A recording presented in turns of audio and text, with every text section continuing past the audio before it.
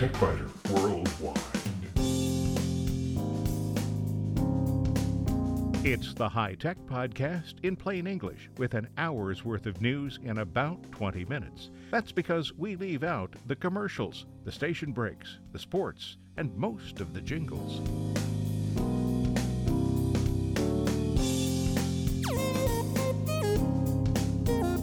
Podcast number 535 for the 19th of March, 2017. This week, do you use a smartphone to control things in your house? Thermostats, TVs, maybe some light switches? A voice command can turn devices on or off, but they can also create some nasty problems. Video editing once required a large room full of high-priced equipment. Then in 1991, version 1.0 of Adobe Premiere was released to compete with several other existing programs. Desktop video editors changed everything. In short circuits, this week the Guardian newspaper published an article by the guy who invented the World Wide Web. Tim Berners-Lee says the web has fulfilled some of what he hoped it would do, but improvements are needed. If the headline, "Smartphones will read and write better than 32 million American adults in the next decade," doesn't frighten or at least concern you, it should. Software like Siri, Alexa, and Cortana are getting better, while American literacy rates remain stagnant. In spare parts, only on the website, the Video Electronics Standards Association, VESA, represents a global network of more than 230 hardware, software, computer, display, and component manufacturers who seem to be making changes faster than we can deal with them. And thousands of people are bitten by snakes every year, even though snakes generally choose to flee rather than fight. A new iOS and Android app might help.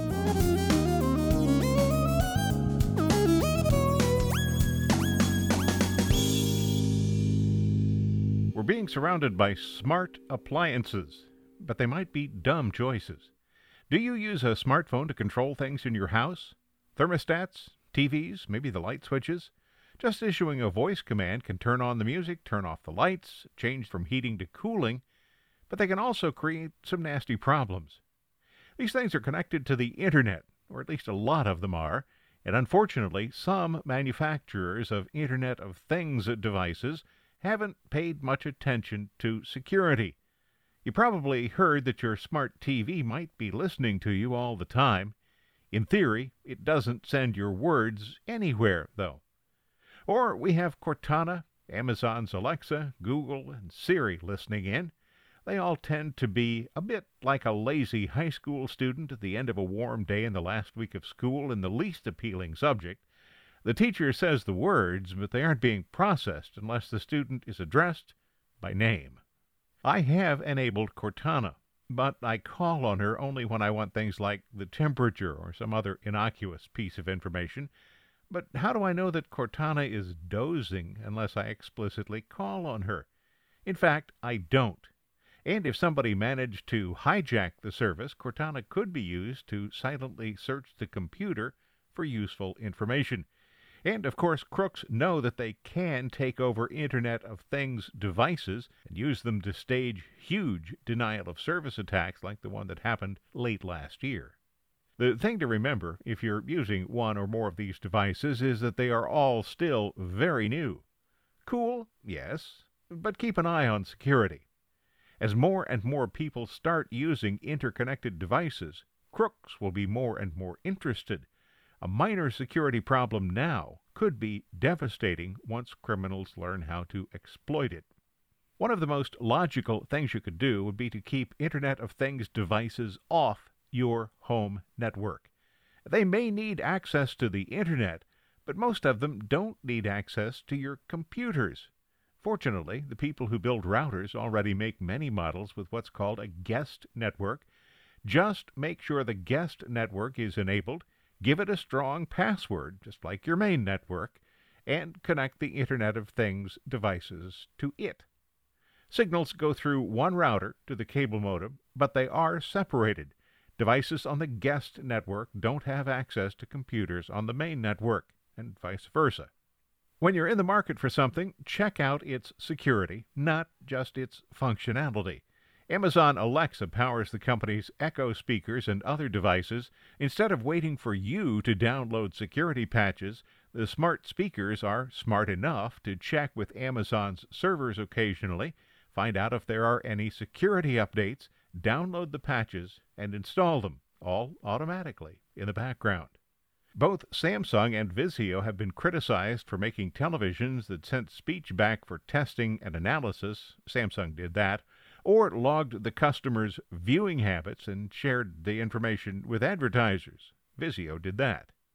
So it pays to read the company's privacy policies, as boring as they are.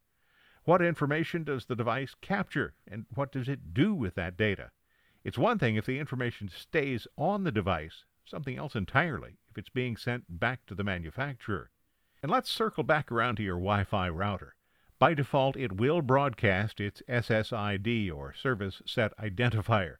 You might think it's a good idea to make that something you'll easily recognize, like your family name. Now, even though the range is limited, that's really not a very good idea. Use a cryptic SSID or turn it off entirely. The router doesn't need to broadcast its identity for you to connect to it.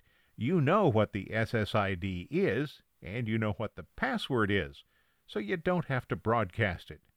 Oh, and speaking of passwords for routers and accounts on routers, just like everything else, longer passwords are better. Amazon and Google appliances seek out their own security updates, but it's a good idea to check for yourself occasionally, and it's essential if the devices you have don't check for their own updates. Just as we're cautioned to always be aware of our surroundings when we're in an unfamiliar city, keep an eye on your surroundings in the Internet of Things. It can be a very strange and unfamiliar city.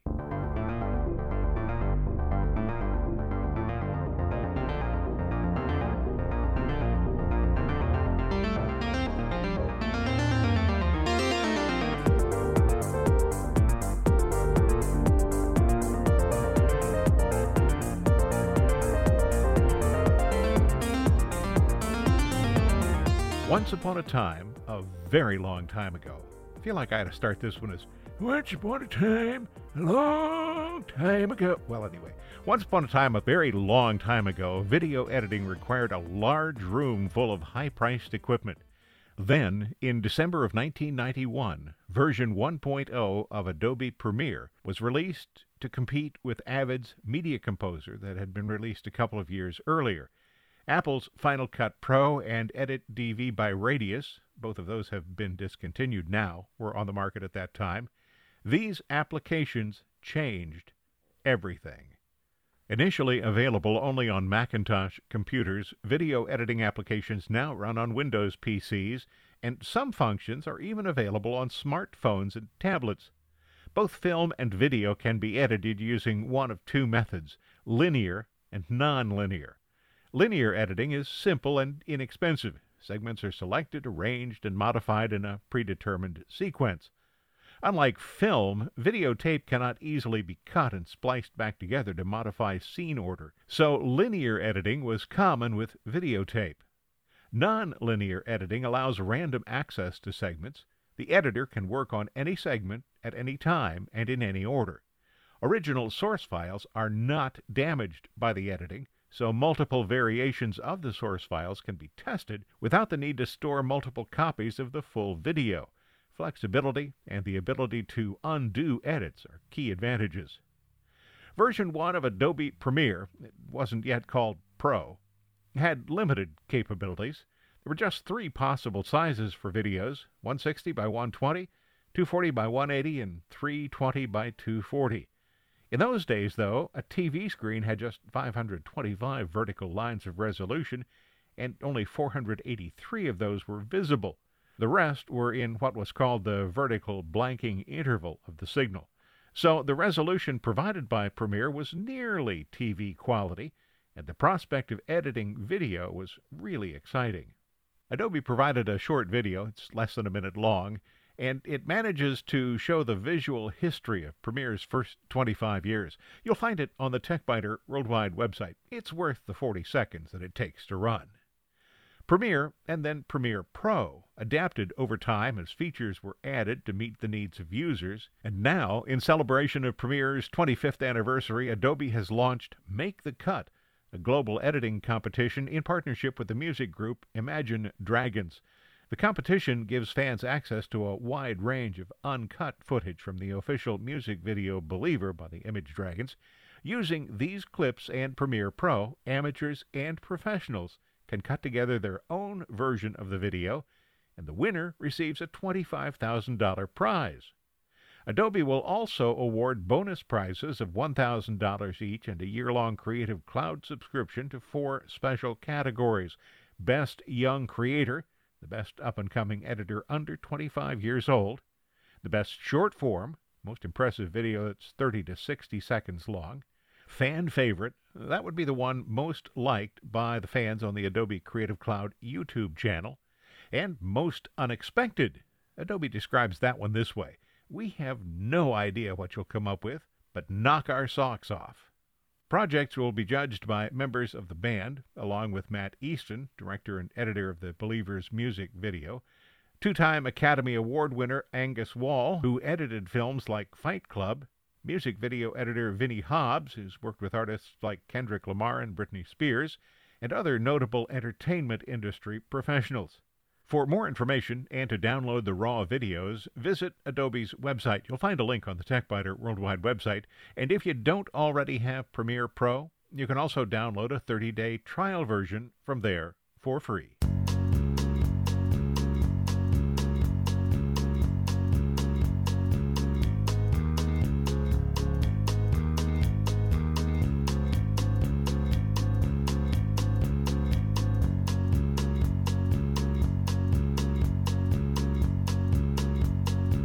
In short circuits, this week, The Guardian newspaper in London published an article by the guy who invented the World Wide Web. Tim Berners-Lee made a proposal for an information management system in March of 1989, and he implemented the first successful communication between a hypertext transfer protocol client and a server via the Internet in November of that year. So, as Tim Berners-Lee wrote, "Today marks 28 years since I submitted my original proposal for the World Wide Web. I imagined the web as an open platform that would allow everyone, everywhere, to share information, access opportunities, and collaborate across geographic and cultural boundaries. In many ways," he says, "the web has lived up to this vision, though it has been a recurring battle to keep it open. But over the past 12 months, I have become increasingly worried about 3 new trends, which I believe we must tackle in order for the web to fulfill its true potential as a tool that serves all of humanity." The full article is on The Guardian's website. It is well worth reading, but let me give you a brief summary of it. The first point: we've lost control of our personal data. Many websites offer free content in exchange for your personal data. Number 2, it's too easy for misinformation to spread on the web. Most people find news and information on the web through just a handful of social media sites and search engines. These sites make more money when we click on the links, Berners-Lee says, so these sites show us content they think we'll click on. So anything that's surprising, shocking, or designed to appeal to our biases can spread like wildfire. And third, political advertising online needs transparency and understanding. Berners-Lee says the fact that most people get their information from just a few platforms makes it possible for individual advertisements to be targeted directly at users. One source suggests that in the 2016 U.S. election, as many as 50,000 variants of advertisements were being served every single day on Facebook. Targeted advertising allows a campaign to say completely different and possibly conflicting things to different groups. Is that democratic, he asks? Those questions and concerns make sense to me. How about you? Be sure to check it out on The Guardian's website.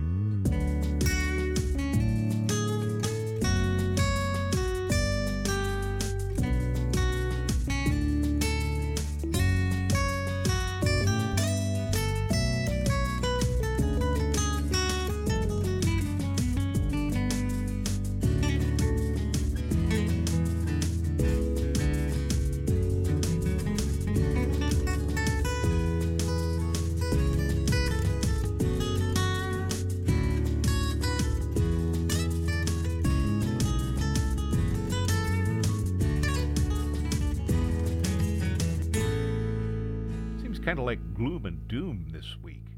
If the headline, "Smartphones will read and write better than 32 million American adults in the next decade," doesn't frighten you, or at least concern you, I think it should. Software like Siri, Alexa, and Cortana are getting better, while American literacy rates remain stagnant. Maybe you've seen the movie Idiocracy. Well, a forecast by the University of Massachusetts at Amherst and Project Literacy says the progress in improving human literacy rates has stalled since 2000. This leaves 758 million adults worldwide and 32 million Americans as functionally illiterate. The report predicts that technological advances will soon enable over 2 billion smartphones to read and write.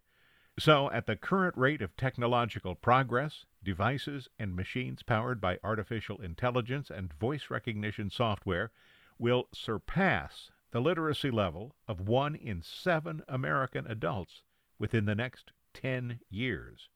The report is called 2027 Human versus Machine Literacy. It was released by the global campaign Project Literacy and University of Massachusetts professor Brendan O'Connor. It calls for society to commit to upgrading its people at the same rate as upgrading its technology, so that by 2030, no child is born with a risk of poor literacy. Consider, for example, that machine literacy already exceeds the abilities of 3% of the U.S. population. Today, there are more software developers in the U.S. than school teachers, and while we're focusing on making machines smarter, the report says we are forgetting that 50% of adults cannot read a book written at an 8th grade level, and that 32 million American adults cannot currently read a road sign. Yet 10 million self-driving cars are predicted to be on the road by 2020. A little background might be useful here. Pearson, the British-based creator of textbooks and computer-based training materials, is involved. Pearson says its mission is to help people make progress through access to better learning. We believe learning opens up opportunities, creating fulfilling careers and better lives. But the campaign is also backed by more than 90 partners as diverse as UNESCO, Microsoft, World Leader, the Clinton Foundation, Room to Read, Doctors of the World, the Hunger Project, and Pro-Literacy. Now, the presence of the Clinton Foundation probably will make some people think this is a political issue. Regardless of who's involved, though, right or left, literacy seems to be a laudable goal, and it's illogical for this to be considered political. But then we live in divided times. University of Massachusetts professor Brendan O'Connor says that machines may be able to read, but they're not yet able to master the full nuances of human language and intelligence, and that's despite this idea capturing the imagination of popular culture in movies such as Her. But he points out that advances in technology mean it is likely that machines will achieve literacy abilities exceeding those of 1 in 7 Americans within a decade. Project Literacy's Kate James says the report highlights the gulf between technological and human progression. It's predicted that more than 2 billion smartphones will soon be able to read and write, she says, but 758 million people throughout the world still lack basic literacy skills. This skills gap is being passed on from generation to generation, she says. Project Literacy commissioned the report to draw attention to what can only be seen as the shocking level of progress being made in fighting illiteracy. The report was released in conjunction with the recent South by Southwest conference in Austin. If you'd like to download the full distressing report, you can do that. You'll find it on the Project Literacy website.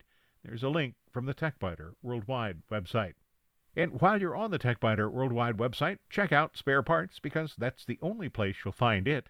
This week, the Video Electronics Standards Association, or VESA, represents a global network of more than 230 hardware, software, computer, display, and component manufacturers who seem to be making changes faster than we can deal with them. And thousands of people are bitten by snakes every year, even though snakes generally tend to flee rather than fight. A new iOS and Android app might help.